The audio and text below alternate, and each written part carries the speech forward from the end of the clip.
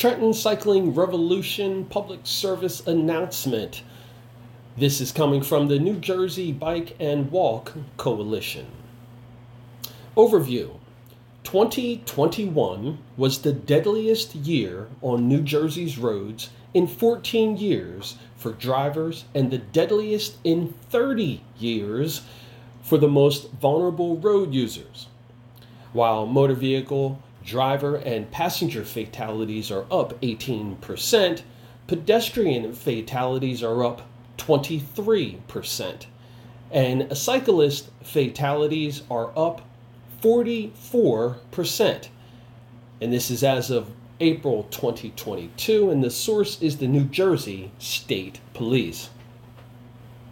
Effective March 1st, 2022, state law now requires drivers to use due caution whenever they encounter vulnerable people on the road, meaning drivers must move over a lane if there's one to move into while following all current no passing and no speeding laws. On a single lane road, drivers must provide a distance of at least 4 feet to safely pass a cyclist or pedestrian. If 4 feet is not possible, drivers must slow to 25 miles per hour and be prepared to stop until they can pass safely without endangering those sharing the road.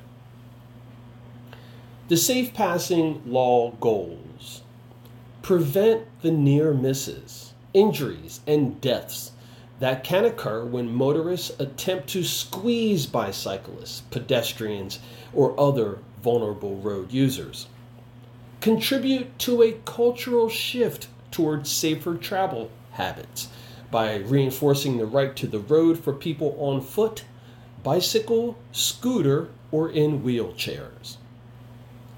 Underscore the responsibility for faster, heavier road users to be cautious around vulnerable road users who could be their friends, family, or neighbors. More information can be found by visiting the website for the New Jersey Bike and Walk Coalition, njbwc.org. This has been a Trenton Cycling Revolution PSA. I am Jacques Howard. Remember, it's always about justice, peace, and humility.